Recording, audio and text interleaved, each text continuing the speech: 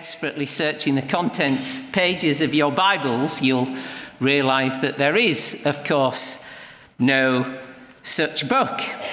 Our reading came from the book of Ruth, named after, arguably, Best Supporting Actress.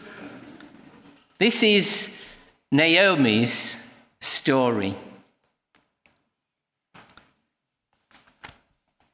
In chapter 1, and the first 5 verses, the scene is set as we learn of Naomi's plight,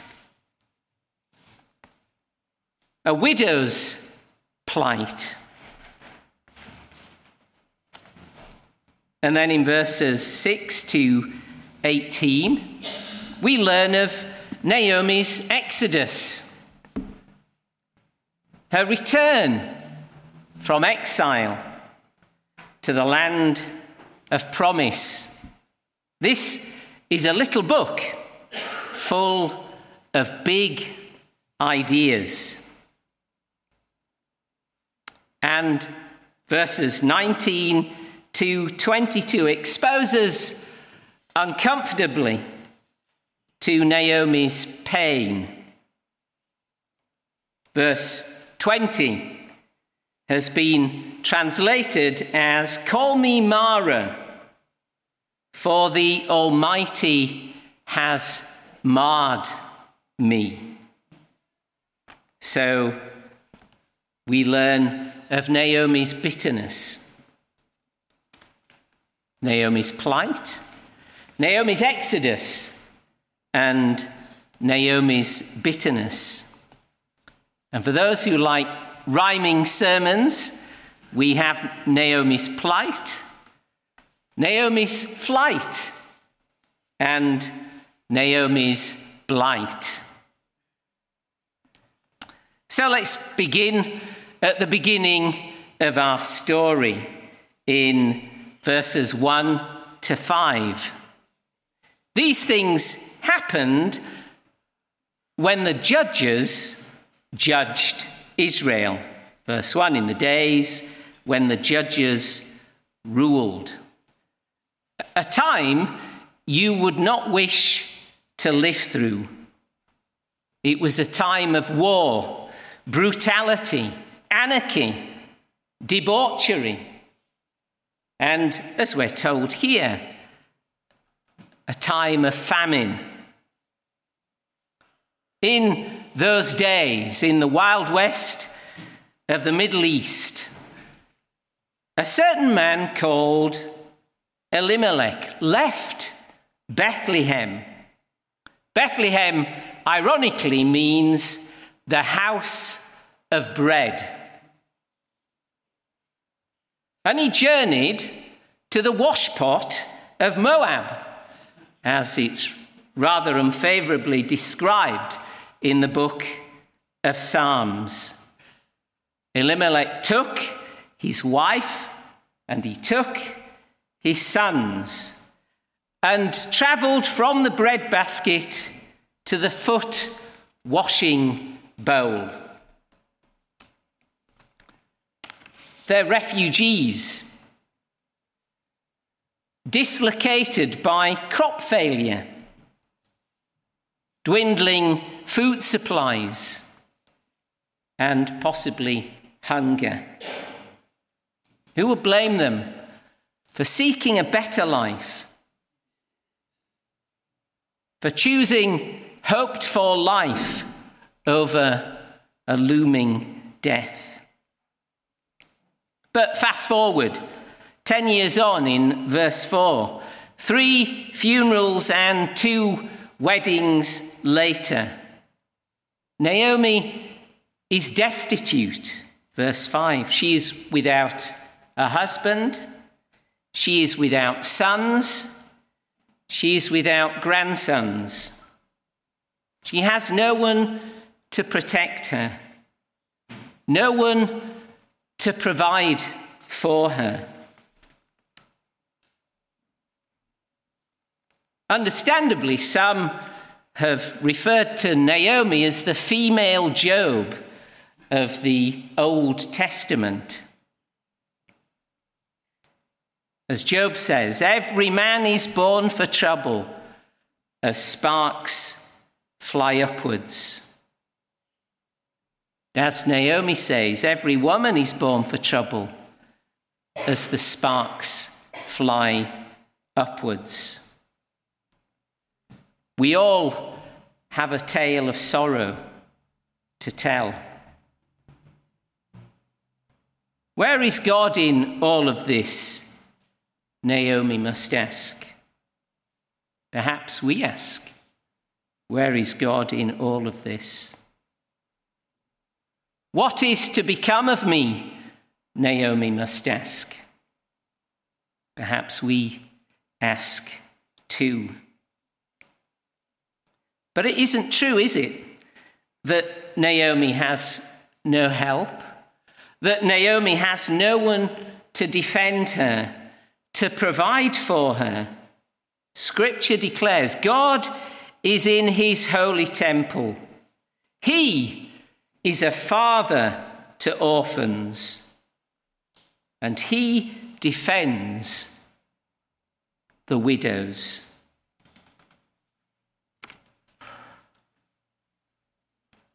As we shall see, there is a hidden hand at work through Naomi's circumstances. And let us not fail to see the hidden hand of God at work in our difficulties and in our sorrows.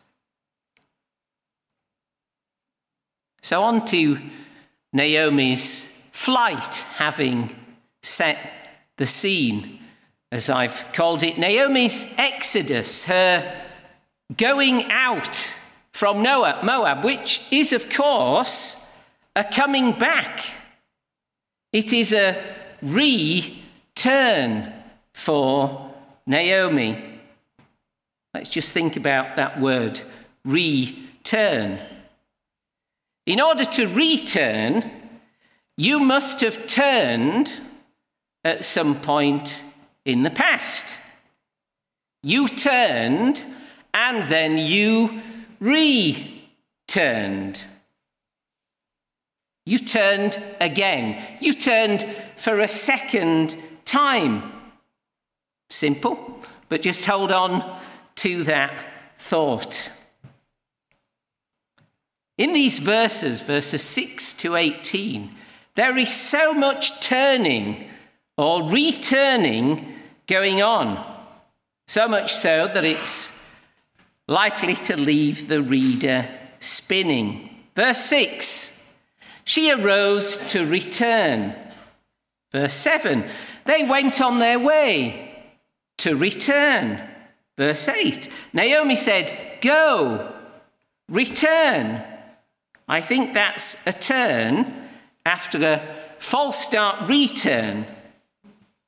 A return on the return after the turn, if you follow me. Verse 10, no, we will return with you.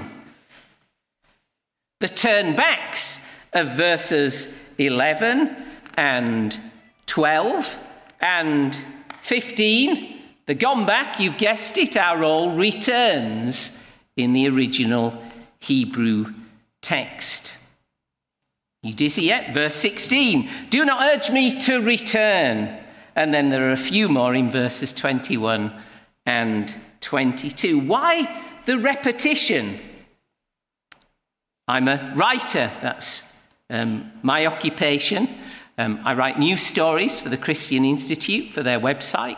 And I spend all week, every week, deliberately trying not to choose the same words throughout my story to repeat, so it's not so dull for those who are reading them. They might think I lack imagination in my writing. Well, return here reflects, doesn't it, the tug of war that's going on in the hearts of Naomi and in the hearts of Orpah and of Ruth. But surely there are a few other Hebrew words the writer could have used to add a bit of colour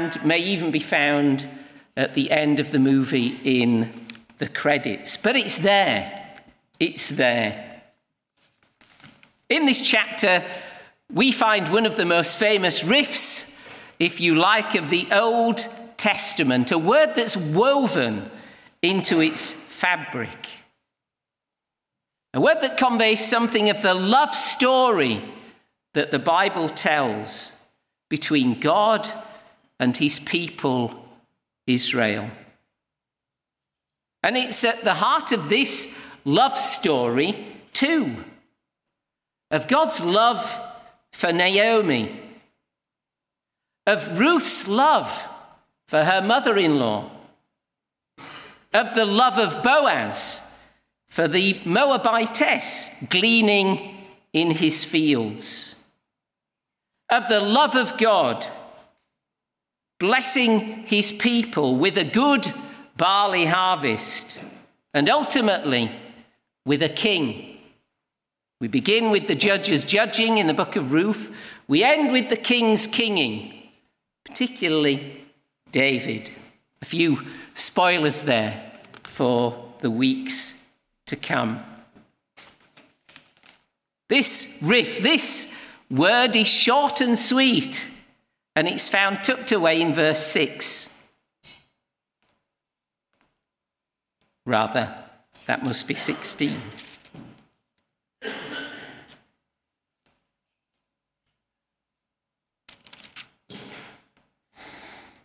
Let's make it verse 8. But Naomi said to her 2 daughters-in-law, "Go, return each of you to your mother's house. May the Lord deal kindly with you." A little word with a big heart. From Naomi's lips, we're reminded that the Lord deals in kindness. May the Lord deal kindly with you. It's a blessing word for Naomi here. He's blessing her daughters-in-law. Now, you all have a Lift the Flap Bible, and on that flap upon which is written the word kindly, if you just lift that and peek underneath, you can see the Hebrew word from which it comes. And you need a cough to say it properly. The word is chesed. Chesed. C-H as in loch. E-S-E and a D that sounds a bit like a T-H. Chesed. First, for a dusty book-like definition. It's sometimes rendered steadfast love. It means loyalty, goodness, mercy. Loyalty, goodness, and mercy that flows from a loyal, good, and merciful heart. Something expressed within a committed relationship. Chesed is voluntary. There's no obligation attached to it. And chesed is enduring. It's not just for a moment. It's something that lasts. Loyal, committed, enduring, steadfast love in action. Kindness. I'm going to show a video clip in a moment just to prompt them behind the desk there to get it ready, that embodies to me something of the character of chesed. It's a local illustration. It's about a relationship between 2 rugby players, Kevin Sinfield and Rob Burrow. Old friends, played for Leeds Rhinos, and that friendship has endured. And that friendship has shown some of the qualities of this loyal, committed, merciful, enduring friendship. This is a clip from the Rob Burrow Marathon, which took place in Leeds earlier this year.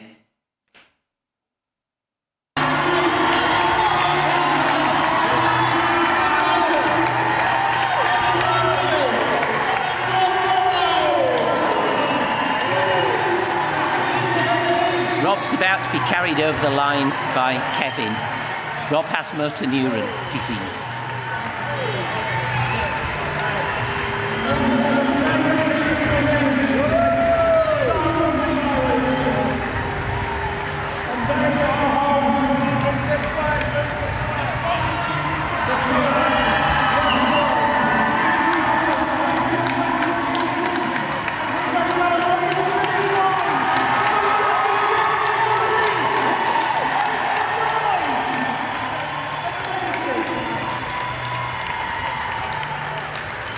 Please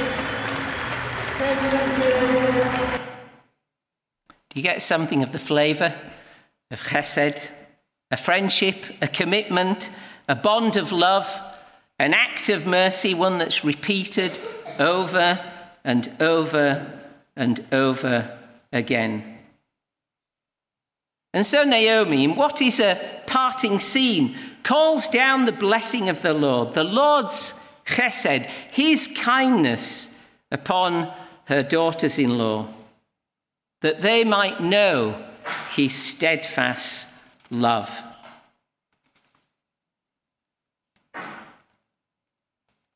In fact, there is no greater blessing that heaven can bring down to earth, no greater prayer for others we could pray that they might know and experience the committed love of God. And it is in our own repenting and our returning that this blessing becomes a reality for us too, part of our relationship with our loving Heavenly Father. Orpah kisses her mother-in-law goodbye and chooses to go back to her people, to go back to her land, to go back to her gods. Orpah chooses Moab, but not so Ruth. Verse 14, we're told that she clung to her mother-in-law. That's another big word, the third in this section of our reading. Therefore, a man shall leave his father and his mother and cling to his wife. Same word. How about these words from Proverbs chapter 18? A man of many companions may come to ruin, but there is a friend who clings closer than a brother. Same word. Perhaps less familiar, Deuteronomy chapter 4 and verse 4. Moses commends those who clung to the Lord in the wilderness wanderings. Husbands cling to wives. Friends cling to friends. Believers cling to the Lord. And Ruth clings to her mother-in-law. This Hebrew word is the modern Hebrew word for glue. To stick to be fastened to be secured to, that bond might not be broken, that it might endure. Holding fast and not letting go. And the depth of that bond, that commitment, is spelt out in verses 16 and 17. Words that have been described as a confession of personal conversion. Where you go, I will go. Where you lodge, I will lodge. Your people shall be my people, and your God my God. Where you die, I will die, and there will I be buried. May the Lord do so to me, and more also, if anything but death parts me from you. Your exodus, your returning to the house of bread, you're going back to your own people. You're going back to the land of promise and the God of promise. Shall be my exodus, my returning, my identifying with the people of God and with the God of his people. And till death us do part. And thereto I give thee my troth.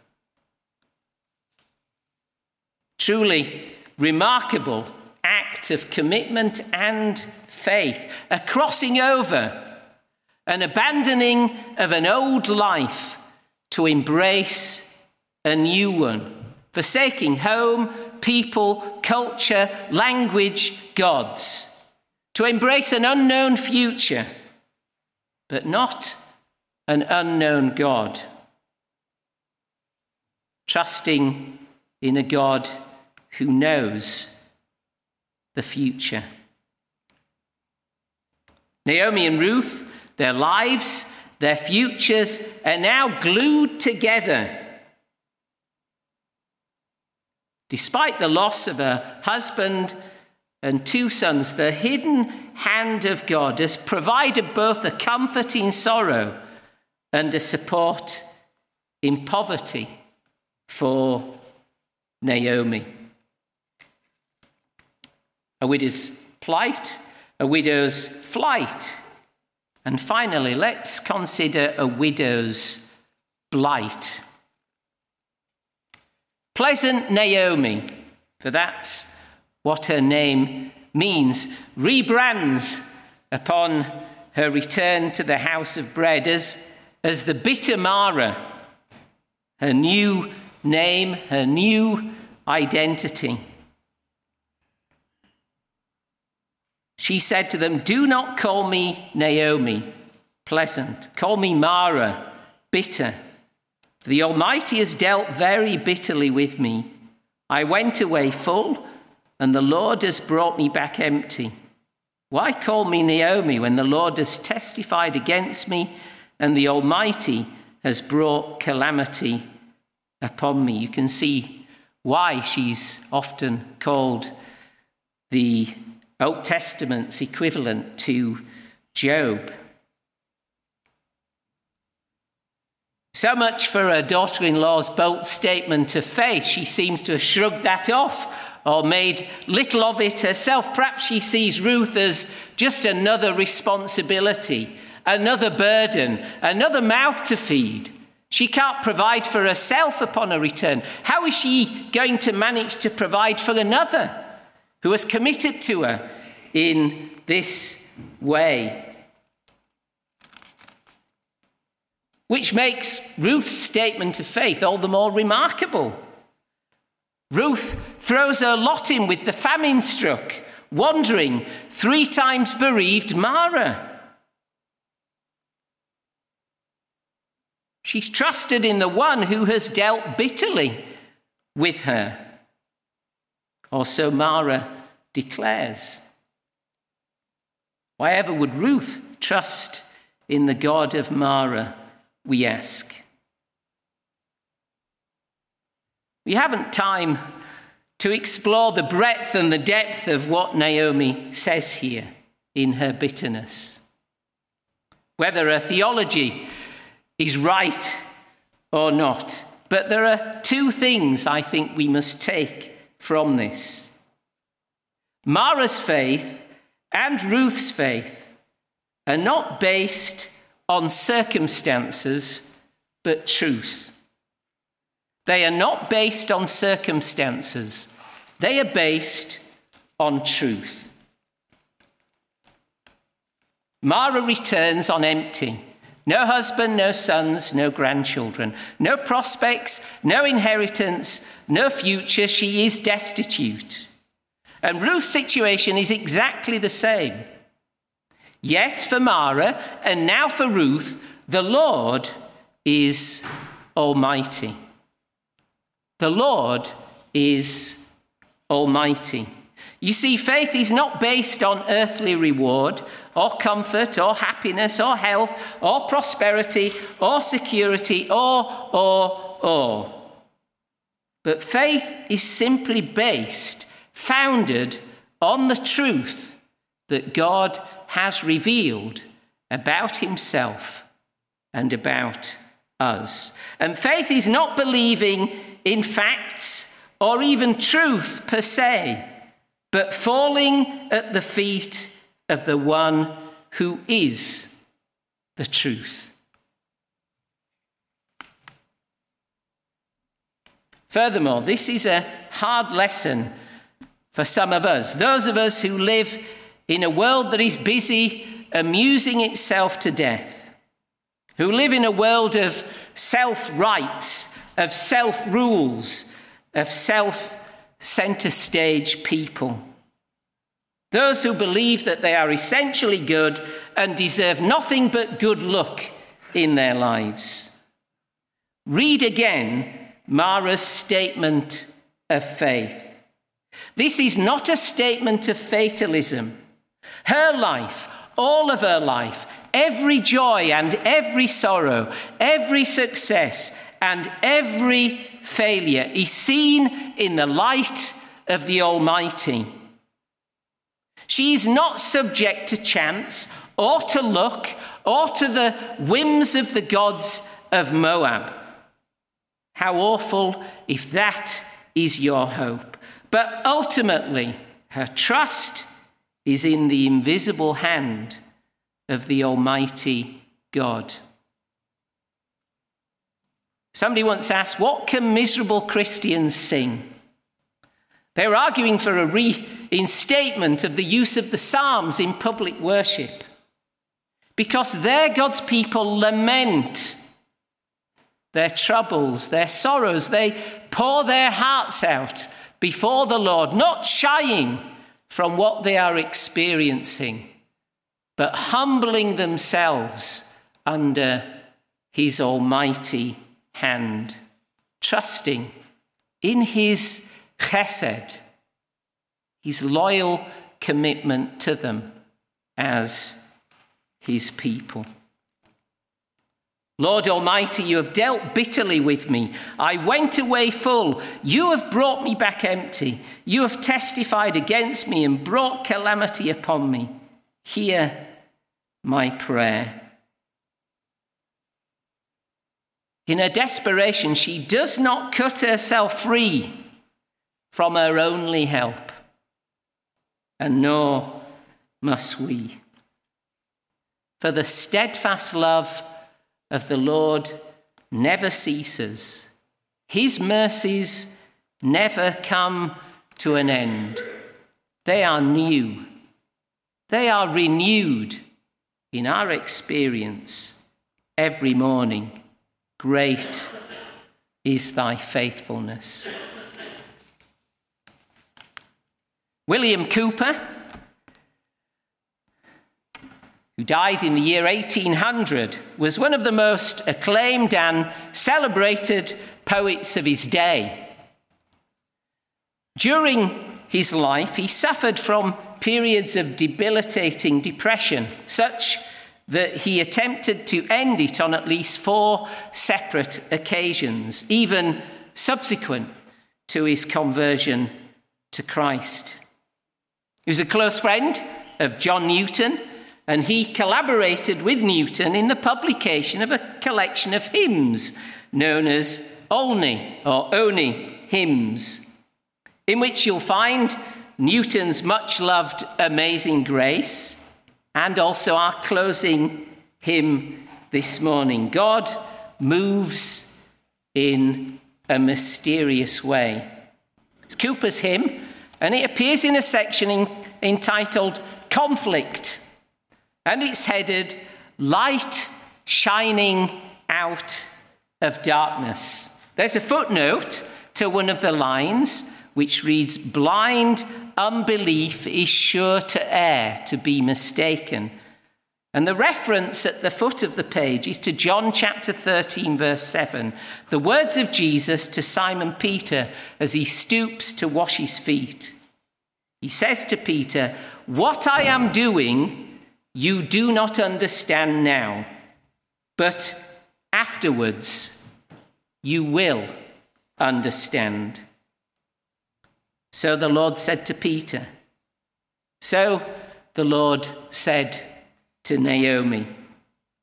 So the Lord says to each one of us. So let's stand and sing this